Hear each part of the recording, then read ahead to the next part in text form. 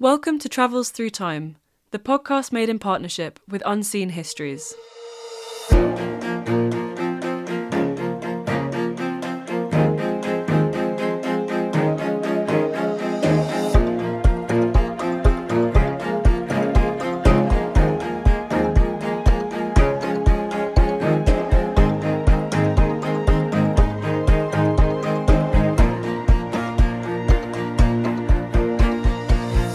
Hello, I'm Artemis, and in today's episode we're meeting two extraordinarily brave people who formed an unlikely friendship in Nazi Berlin.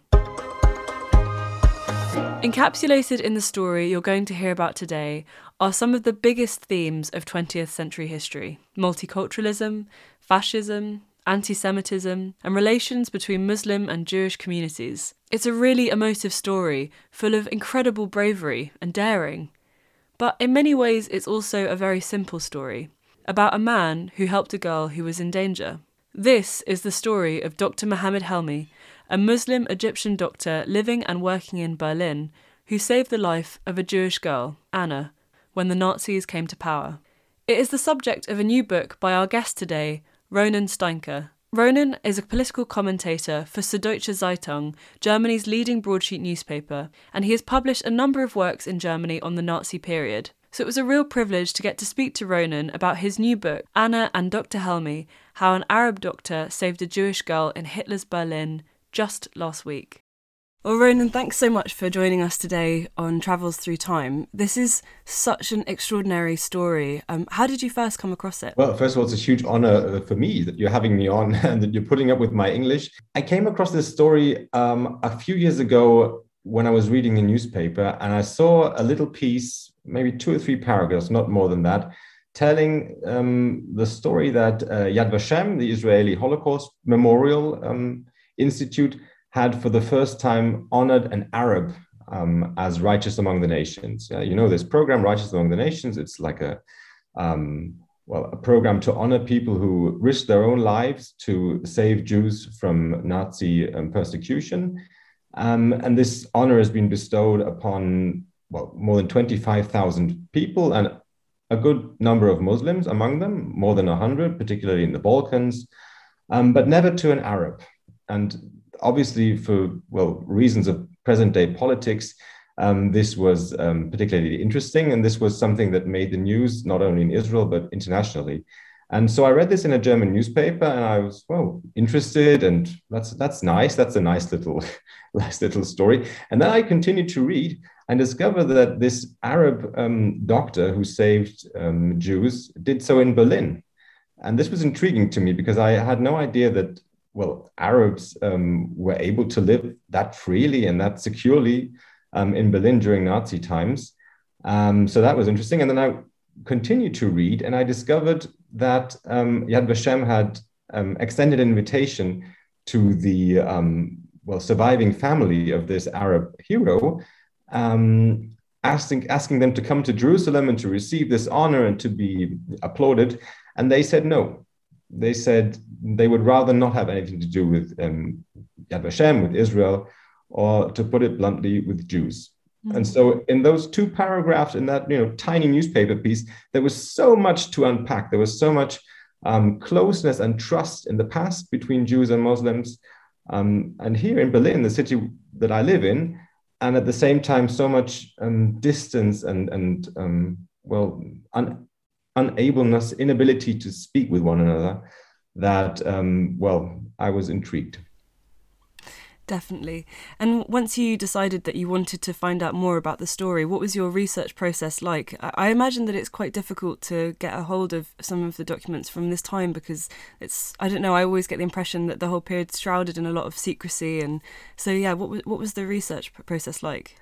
The Nazis had a very bureaucratic dictatorship, so there's a lot of paper trail, and a lot of the documents, particularly from the Nazi foreign ministry, are preserved to this day. So I was able to go to archives and to find actually quite a lot of written documentation. Also, the Arabs living in Berlin were of particular political interest to the Nazis, so there was actually great deal of detail on them.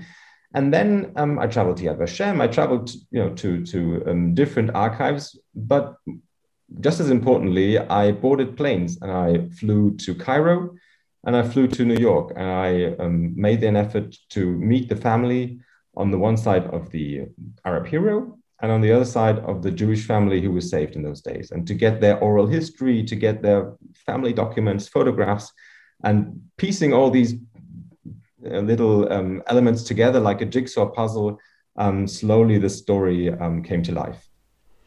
Yeah, and it's so wonderful that you spoke to the families of the two sort of protagonists that we're about to meet, because it's really it feels very much like a piece of living history. You know, you talk in the final chapter of the book about this recent history, and how the families of the two characters who, like I say, we're about to meet kind of feel about it now. I thought that was something really striking that you don't often. We often forget about history, that it can be very, very present and very live, kind of. But without further ado, could you introduce us to the two protagonists of this story, Anna and Dr. Helmy? Yeah, just to touch upon what you just said. Yes, it's easy for us to forget history that is only 100 years ago when it's so overshadowed by more recent history, as in this case. I'm 38 years old, I'm Jewish, I live in Germany, and I grew up with this notion that Jews and Muslims, or Jews and Arabs, are somehow inherently antagonistic, or that there's something in the culture or even in the religion that sets them apart, as if, this is some kind of law of nature. And probably the generation before me, or even the two generations before me, have grown up with the same notion. And this is rooted in 20th century politics, Middle Eastern politics, Israel, Palestine. And I think it's really valuable to go back a little further to the beginning of the 20th century, to the 19th century, and, if not to shatter the prejudices that we have today, at least to put a crack in them. And this is kind of the beauty of this story, or what attracted me to this story. Mm. And so the two protagonists, we have on the one hand, Dr. Mohammed Helmy, who's an Egyptian and who came to Berlin at the beginning of the 20th century in 1921 as a student. He was one of a large number of Arab rich kids who came to Berlin to go to university. Which was a popular thing to do with rich families in Cairo, in Damascus, in Marrakesh. If you had the chance to send your son to university in Europe, then you wouldn't choose London, you wouldn't choose Paris. Why? Because those were the capitals of the colonial oppressors.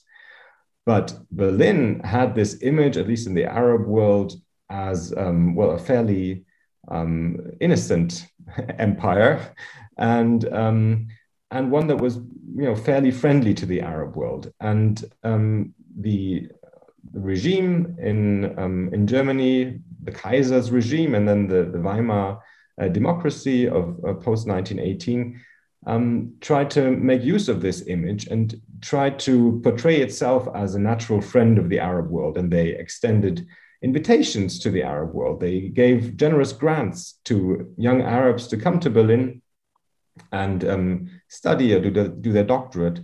And so there was a sizable community of a few hundred, and at some point, a few thousand young, highly educated, affluent, and polyglot Arabs who were not only culturally very active, they had poetry readings, they had magazines. At one point, there were 12 Arab language magazines in Berlin. But they were also politically active, and they had debates. And so Mohammed Helmy was one of them. He came at a fairly young age, right after school, studied medicine in Berlin at the Friedrich Wilhelm University. He came from a rich background, and he found himself in a country that was in turmoil. Germany at the time, was a young democracy, was just like a toddler stage democracy, was riddled with inflation. And money that was worth a lot on Monday was worth nothing on Wednesday. people were losing their entire savings. Rich people were plunging into poverty. And the only really people who were free from this problem were foreigners who had money from abroad. And so these young Egyptian or Syrian guys with their parents sending them money were in a position that they could afford to really have a good time in the jazz clubs and in the theaters and in nightlife. And so he had an amazing time, and he and his friends that he shared this experience with, to them Berlin really was a playground and was a place to be discovered. Yeah, and you get the impression that he kind of fell in love with Berlin, don't you? Which I think is easy in those days, particularly. I mean, these are the roaring 20s, the golden 20s, a time which the arts were exploding in Berlin. This was a city of jazz, of the cinema, of art. Many young people, after the traumatic and deeply unsettling experience of the First World War, were looking to new inspiration. They had enough of Western and capitalist and aristocratic culture. Now they wanted to look for new sources of wisdom. So there was like New Age philosophies were blossoming. People were going into the countryside and painting each other in the nude, and there was all these like new ideas and literature, and there was a huge interest within German society, or at least within the younger generation, in non-Western culture.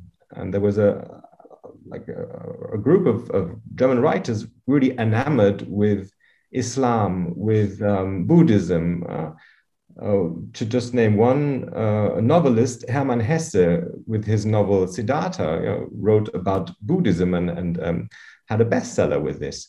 So this was really a time where Arab visitors, expats in Germany, couldn't have had it better. I read a comparison recently that Islam in those days in Germany had a similar image to Buddhism in 1980s California.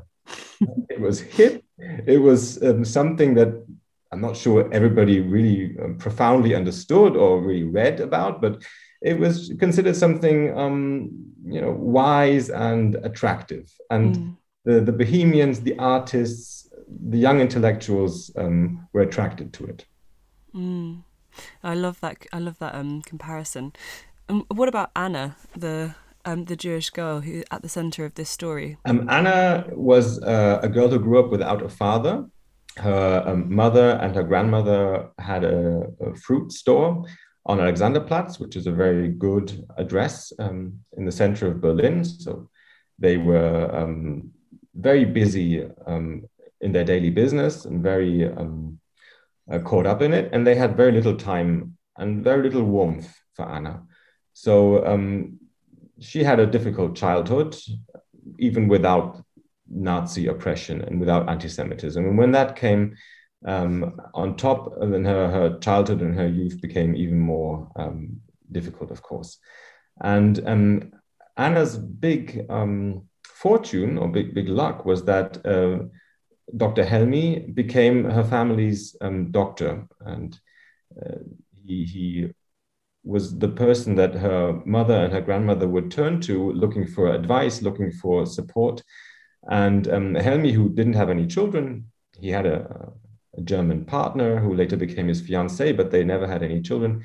He developed an emotional attachment or a sentimental relationship to Anna, which you could probably compare to like an uncle-niece relationship. He looked out for her, he helped her, and when she told him that she would love to be a nurse and that this was her dream, and that unfortunately with Nazi laws she was not able to pursue this dream, then he came up with an idea to help her, to show her the ropes a little bit and explain, or to allow her to work in his doctor's practice with him. So that takes us right up to the year that I think we're going to travel through time to today. So Ronan, if you could travel through time to any year, what year would you choose? Well, definitely I would not choose Nazi time, and definitely not Berlin. But just to continue the story and to really bring us to the center of why it's such a fascinating story, and why I think it merits a book and not just an article.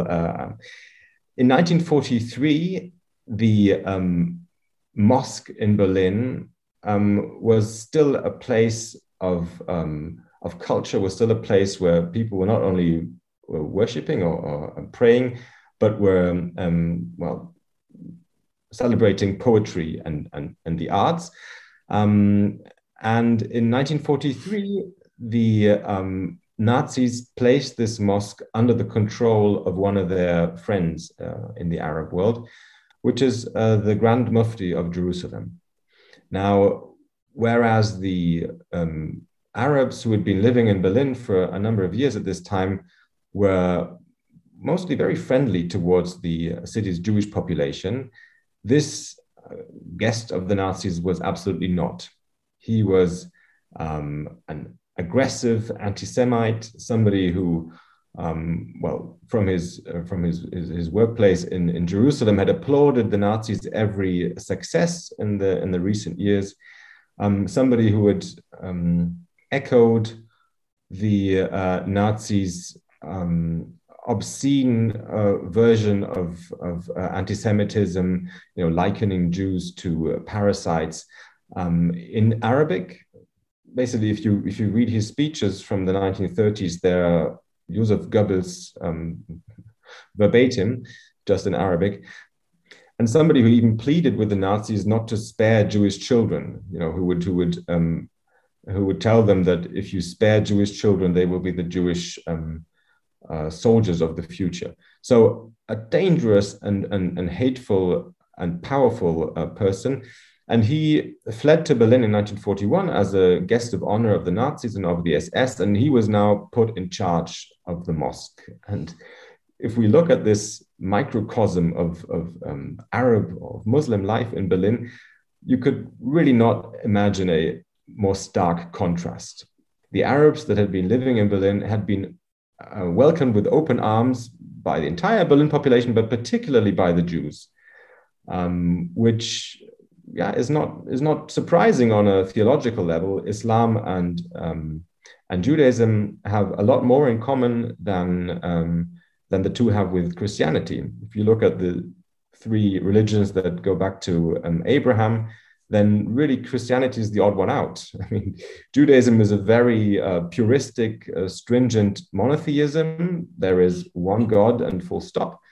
And then Christianity expands this concept considerably. There is a Son of God, there is a Trinity, there is a number of saints. And then Islam as the third, chronologically, really more or less goes back to the basics and returns to a considerable degree to the puristic monotheism of Judaism. And then also on a more mundane level, the two have a lot in common. The idea that food is something to be considered religiously is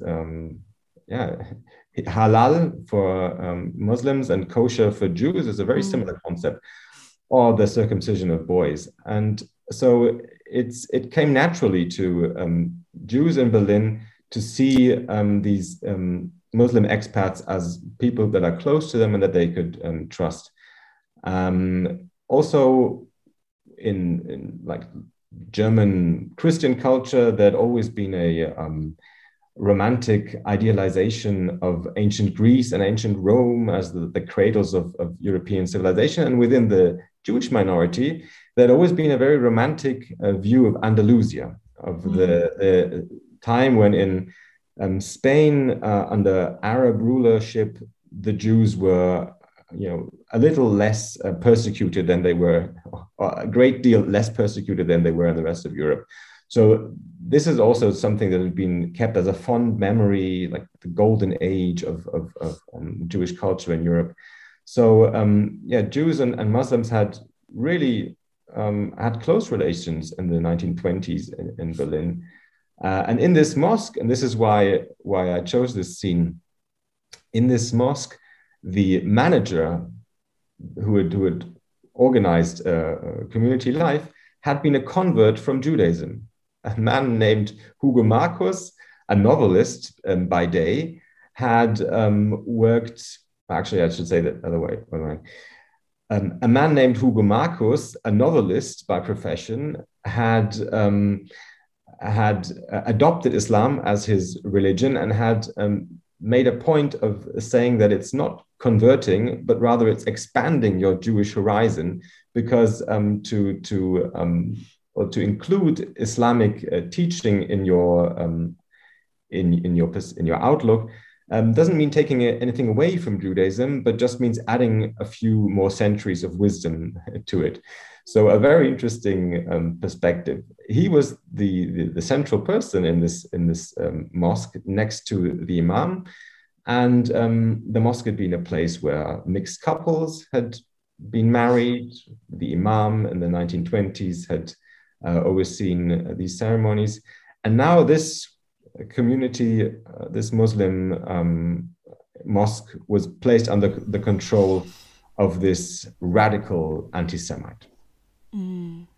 So you've given us some of the fascinating background of the history between the Jewish and Muslim communities in Berlin.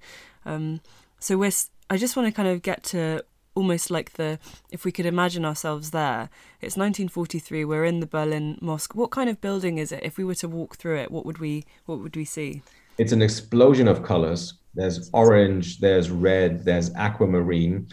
From the outside, it looks like a miniature version of the Taj Mahal in India. So it's a very Indian Pakistani architectural style, not the kind of more clear, more geometrical Egyptian Sunni style, but rather the Middle Eastern or today's Pakistan. In this mosque, people had been sharing trays of tea and of sweets at ceremonies. There had been regular dance presentations. So it was a really colorful and really impressive building, and it still can be visited today in the south of Berlin. This is the first mosque in Germany, and for many years it was the only mosque in Germany. And at the time that we're speaking of, 1943, this is the only mosque. You've described so beautifully about the how this mosque was like a kind of cultural epicenter of intellectual and kind of religious fusion almost, that it was a place where people could come together and share ideas, and rather than being separate. But that's so strongly contrasted by this character that we now find in the mosque. Could you talk a bit about the relationship between the Mufti of Jerusalem and the Nazis? What, other than their mutual anti-Semitism, obviously, what else kind of bonded them together as political allies? Well, for the Mufti, the Nazis were his protectors. This was his ticket to having some kind of protection, because, Jerusalem was under British rule, and his support for the Nazis put him in danger. And for the Nazis, he was seen as a useful idiot. He was put to use as a propaganda tool. They tasked him with producing radio broadcasts for the Arab-speaking world, in which he should rally up support for the Nazi cause and convince people that if the Nazis came to North Africa or to other Muslim lands, then they should be viewed as liberators and as friends of the Muslims. The propaganda was that Nazis and Muslims should be natural allies against common enemies, which is the French, the British, and the Jews. And both the Mufti and the Nazis played heavily on this tune. The Nazis went so far as to really swallow their racism, or to at least be silent for a little bit for strategic reasons. Because, I mean, if you look at Mein Kampf, this book by Hitler, there's great deal of racism, also against Arabs and against people from North Africa.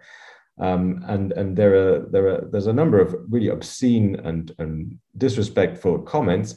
But in the moment when the Nazis came to power and were thinking of, in strategic terms of which countries on the borders of Europe they could conquer, or they would need to conquer, they realized that it would be of strategic value to have some friends in the Arab world, and that's really the only reason why they played, or they tried to portray themselves as friends of Islam, and they gave some really flowery, respectful speeches praising the manliness of Islam and the natural kinship between Islam and the Germanic race.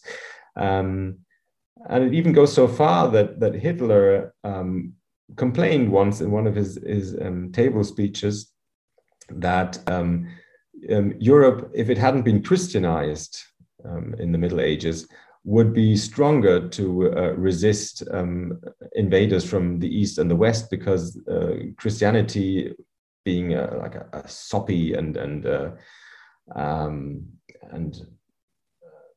sentimental religion, wasn't as manly as Islam. So there's a good deal of projection and of distortion and of cherry picking. So these two unlikely allies have a common interest. And this does relate, this bit of history and this interesting political alliance, it really relates a lot into Dr. Helmy's story. And there's a really interesting bit in the book where it's clear that he's working at a hospital, and it's clear that his Nazi colleagues at the hospital don't really know what to make of him, because there's a racist reaction that they're having to him because he's Arab. But that's kind of enough to get him in a bit of hot water. But then this political background, it gets him out of the hot water in the end. I found that really interesting. It kind of illustrates the situation, or the inherent contradictions in the Nazi policy towards Muslims. So yes, he was a foreigner. He was from outside of Europe even. And he absolutely was not respected by his fellow German and Nazi doctors. Yet, whenever they made an effort to get rid of him, he would cite political support, and he would receive that support by the German foreign ministry, by the diplomats, who basically told the stooges at the bottom to ignore their sentiment and to think of the larger picture, that Germany needs friends in the Arab world. And Dr. Helmy was very talented in playing this. He pretended that he was from a family with a lot of political influence. Like, understanding the larger political picture, he portrayed himself as the son of a powerful military family. Which was absolutely not so very true, but it was very effective because that way the Nazis respected him, and they tried to pull him to their side. And when the Nazis started, they came to power, and they persecuted Jews and expelled them from their jobs, and he was somewhat surprised initially that they didn't do the same thing to him, but that instead they kept him in his job, and they even promoted him. And they were really interested, and visibly so, in having them on their team. And I think that leads us on perfectly to the second scene that we're going to visit in 1943. Where would you like to go? Where are we going next? We're going now to the doctor's practice, where Dr. Helmy, who is now no longer working in a hospital, but has been promoted to a private doctor's practice, where he's treating patients. This is in a fairly well-to-do part of Berlin called Charlottenburg, in the west of the city. And in 1943, he is visited by a group of Gestapo officers, and they barge into his doctor's practice. and tell him that they're looking for a Jewish girl who has gone to ground in order to escape deportation. And this girl is Anna, the second protagonist of the book, who at this time is about 16 years old, and she's gone missing. The Nazis have started deporting the Jewish population of Berlin in October 1941, and fairly soon after that, she disappeared, and her parents pretended that she'd taken a train to Romania to visit family. The Nazis mistrusted this story, and they assumed there was foul play. And well, this was one of the many places in Berlin where they went about ransacking apartments or looking in drawers, looking behind curtains to see if somebody was hiding. And so these officers barge in, very strict in the way that they talk to not only Dr. Helmy, but also his young female assistant who is sitting at the reception, who has a headscarf, who is also a Muslim, and who treats them with utmost politeness and is very helpful to them. And she says, "Of course, the doctor will help you, and may I show you around, and what else can I get you?" And she behaves as is probably expected of her as a young female assistant, and absolutely fulfills every wish that the Gestapo has. And so does Dr. Helmy when he comes to greet them. He greets the Gestapo officers with Heil Hitler, and of course, I will help you. I'm happy to be of any service. But Anna is nowhere to be found, and so the Gestapo officers leave empty-handed once again. And the beauty of this scene, and why I've chosen this scene, is that the Gestapo officers have been duped. The play that Dr. Helmy has been staging for quite some time now is that he is hiding Anna, and he's hiding her as his Muslim assistant. He's given her a new name. She now goes by the name of Nadia. She wears a headscarf, and she pretends to be a member of his family. She pretends to be his niece, an Arab, a Muslim young woman. And so for quite some time, the two have been putting on this theater, and quite successfully. Yeah, what a great scene. I mean, it gives me goosebumps to think about how she must have felt to speak to the Gestapo who were looking for her, and how composed she must have been. It's really, really extraordinary. I wanted to ask you, one of the things that's so wonderful and kind of fascinating about this story is that she's basically, the strategy was to hide in plain sight. Is that how kind of common is that of the stories that we know from this time? Was it how kind of outlandish an idea was it of Dr. Helmy's to hide Anna in plain sight? So there are a number of stories of Jewish kids being adopted by Christian families, and people saying, "Oh, she's my unlawful daughter," or "she's my niece from a different city." But still, this story is even more outlandish. She's hiding not as an inconspicuous Christian girl who kind of blends into the scenery, but she's hiding in a very visible and very exposed place. She knows that the Arab community is being very closely watched by the Nazis. And I mean, I talked to her children who live in New York today, and they describe Anna as somebody who didn't know the word fear. And I think that, to some degree, that's children being respectful and admiring of their mother, but I'm sure that to some degree that is true. She must have had a talent to at least swallow her fear in moments like these, and to be creative in improvising and playing a role.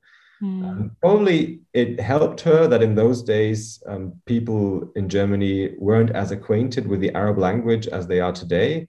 Probably it was enough for her to have a few phrases, and that way she could pretend to speak Arabic. Probably she could also claim to have grown up in Germany, which explained her flawless German and her maybe lack of perfect Arabic. But still, I mean, this is a feat that I would have loved to be a fly on the wall to see her in action. I mean, what a masterful piece of acting. Absolutely. So, how did Helmi and Anna come up with this plan? Where are Anna's mother and her stepfather at this point? Unfortunately, her mother and her stepfather hadn't been helpful at all. Her stepfather was non-Jewish, and that's why her mother and her stepfather were, you know, a little less bad position than Jews. The Nazis' persecution kind of spared mixed marriages, at least until a point. But they didn't have ideas how to hide Anna. They didn't have ideas like in the case of Anne Frank with a secret apartment behind a cupboard or something like that. And they didn't have ideas where to send her. They didn't have family to send her to. Really, it was Helmi who, first of all, told her family not to lose any time and to come up with a solution quickly. In autumn of 1941, he was basically the one who told the family, don't believe the Nazis when they tell you you're going to work in Eastern Europe. Don't believe them when they tell you pack your suitcase. Look through their lies and don't lose any time and go to ground immediately. And he was also the one who came up with this idea to hide her in plain sight and to hide her behind lies, behind this play. And you mentioned earlier that Anna had told Helmi that she wanted to be, she was interested in becoming a nurse. And that was something else that I kind of loved about this story as well, that she's also sort of learning, skills. It's almost like the most kind of high stakes internship you could possibly imagine. She is kind of learning from him, and they develop an incredibly strong bond with each other, don't they? Absolutely, because they are now in a situation where they depend on one another, where they share an incredibly dangerous secret. And well, their play is only as good as the play that the other partner is delivering. So sometimes in his doctor's practice, where well, people from West Berlin would come not knowing of this secret. Sometimes in the doctor's practice, he would shout things to his apparent Muslim assistant in Arabic, and she would respond by yes, yes, just to give the impression that she understood what he was saying. And that way they would kind of give this impression.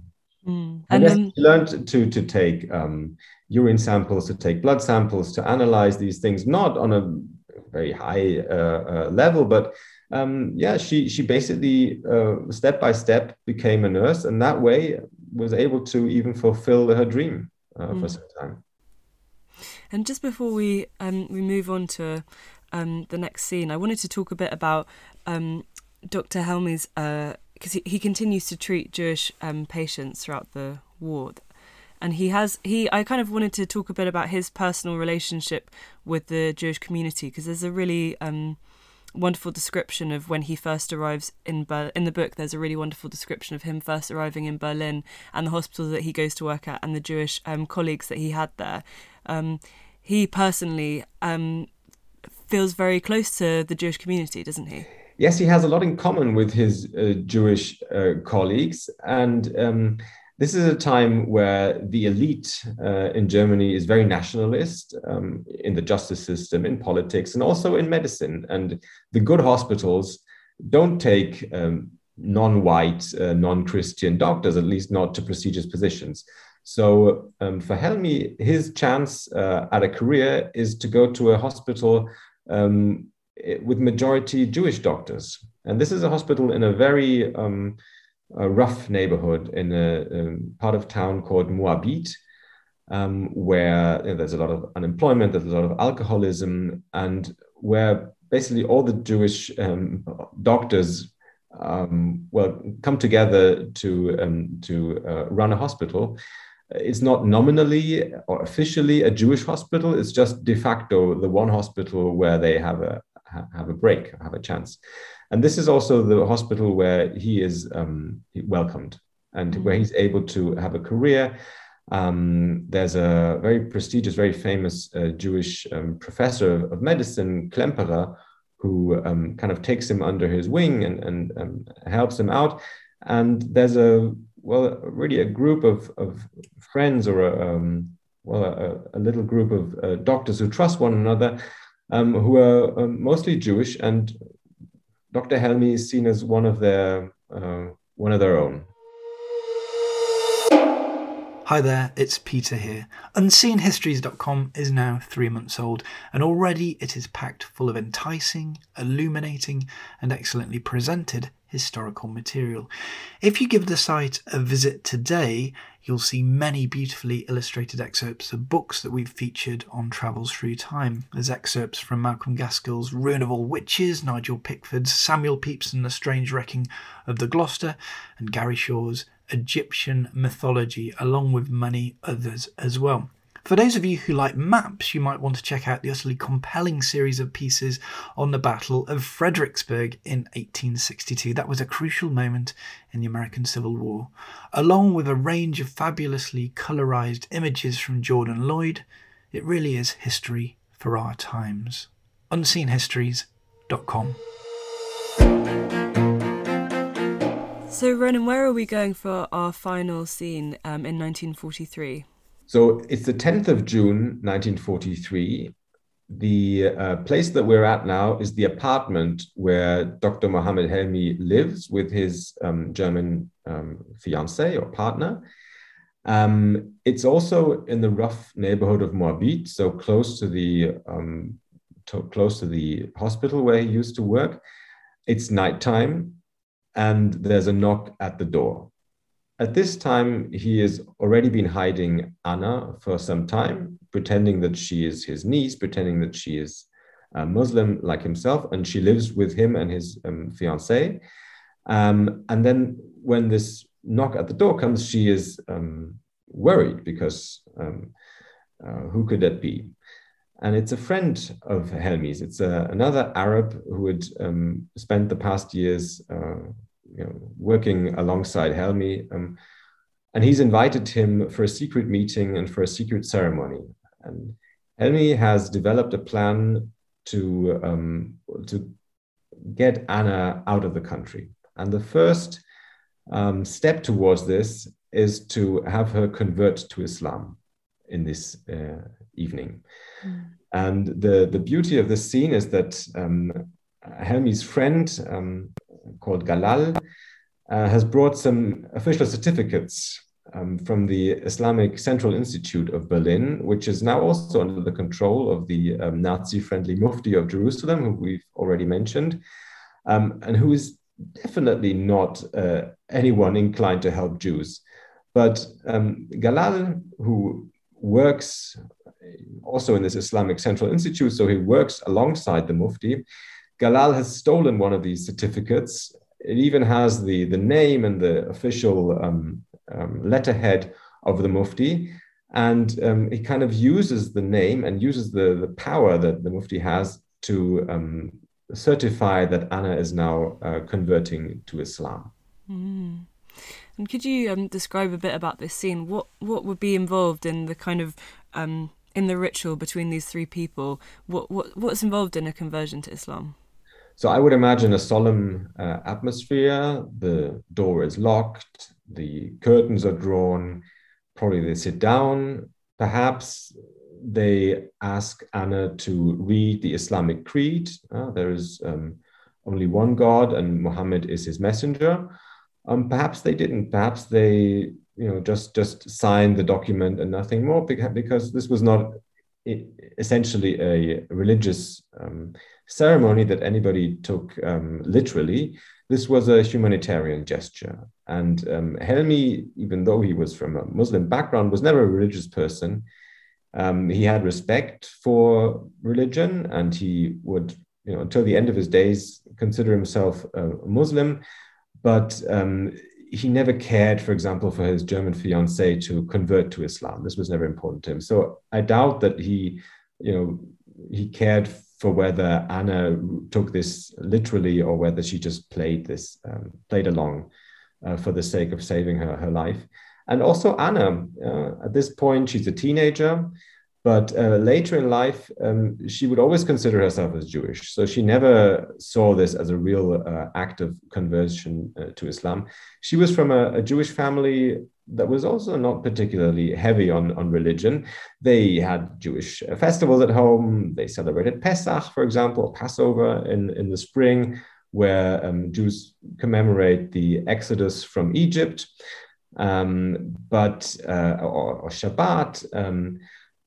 But also her family would celebrate Easter, and they would have meatballs with milk, which is a Hungarian dish that her mother prepared, which is about as unkosher as you can imagine.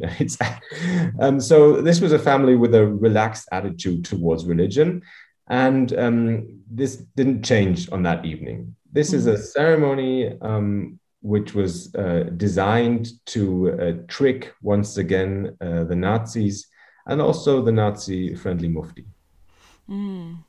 I love the way you describe it as a humanitarian action.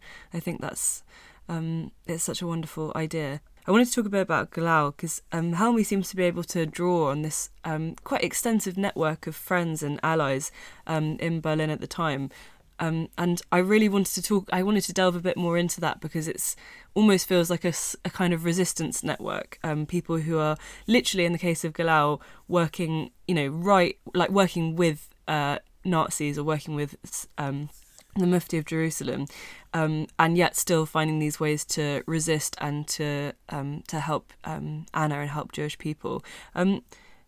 How did Helmi cultivate that network?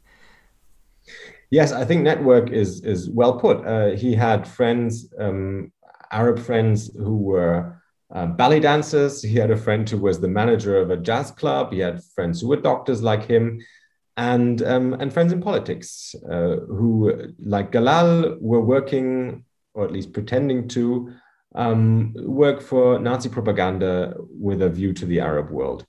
The Nazis were so desperate to find support or to rally up support in the Arab world that they gave jobs to anybody who spoke Arabic, and among them were a good deal of people like Helmi, who remembered that Jews had been the ones who helped them, who'd been most welcoming to them, who'd been extending solidarity to them in a time when that was necessary for them, and who now used this opportunity to return the favor to some degree.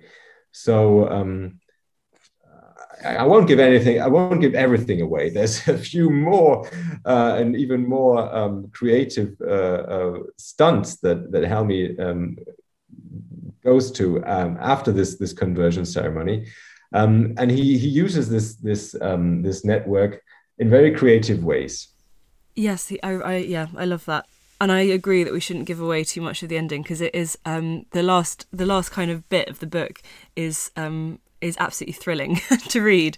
So I definitely recommend that listeners go and find out what happens. I don't want to spoil the suspense, but I want to say that obviously if you start telling a lie and you do that for months and months on end, you play this kind of character.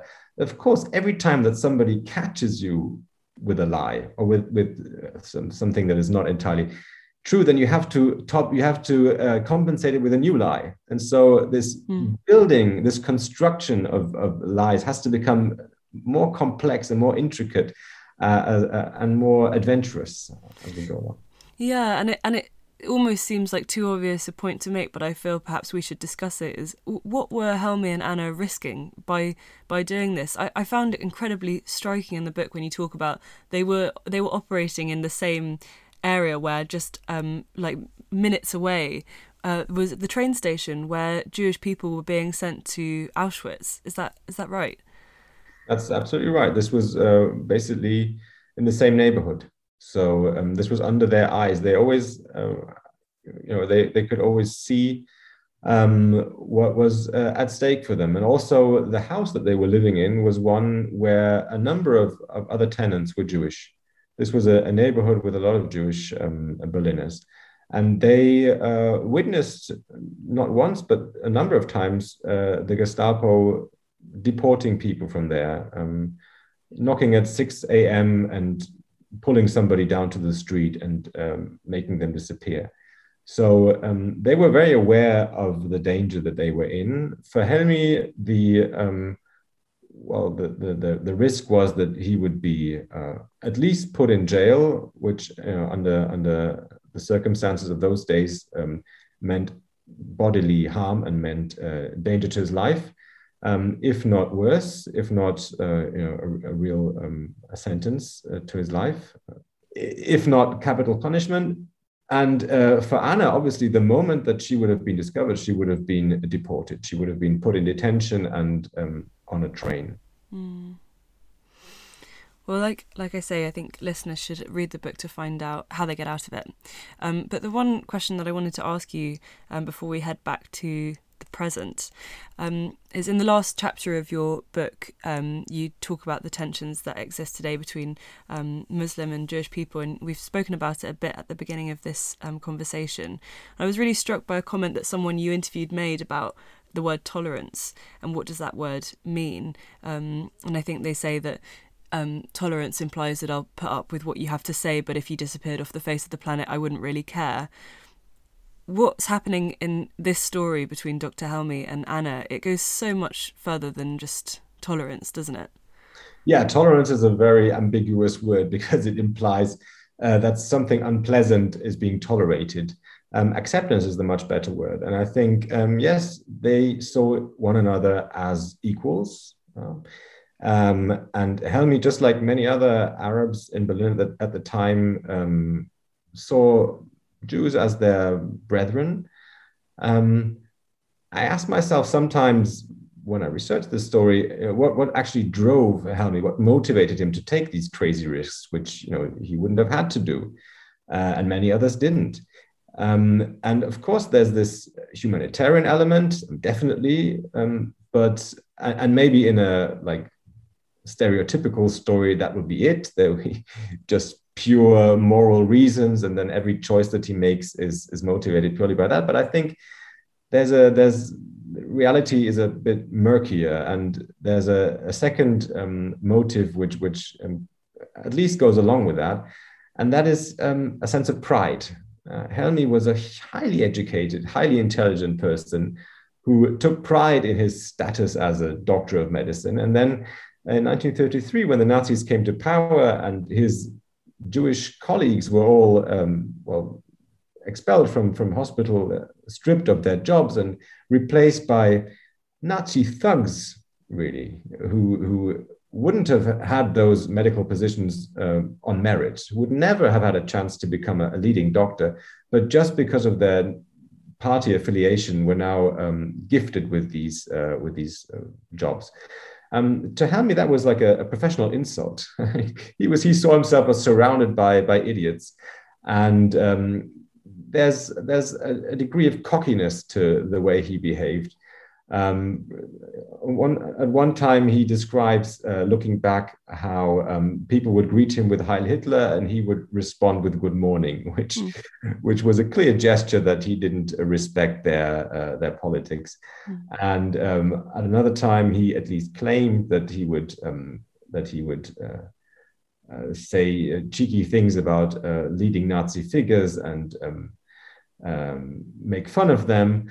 Really taking risks, and that is not motivated by a cool assessment of what makes sense rationally. That is driven to some degree by pride, I think. And a very strong sense of, I mean, I know you said that you don't think it's entirely about just doing what's right, but a sense that what was happening was wrong, and it was being, and that needed to be stood up against. Something that really struck me.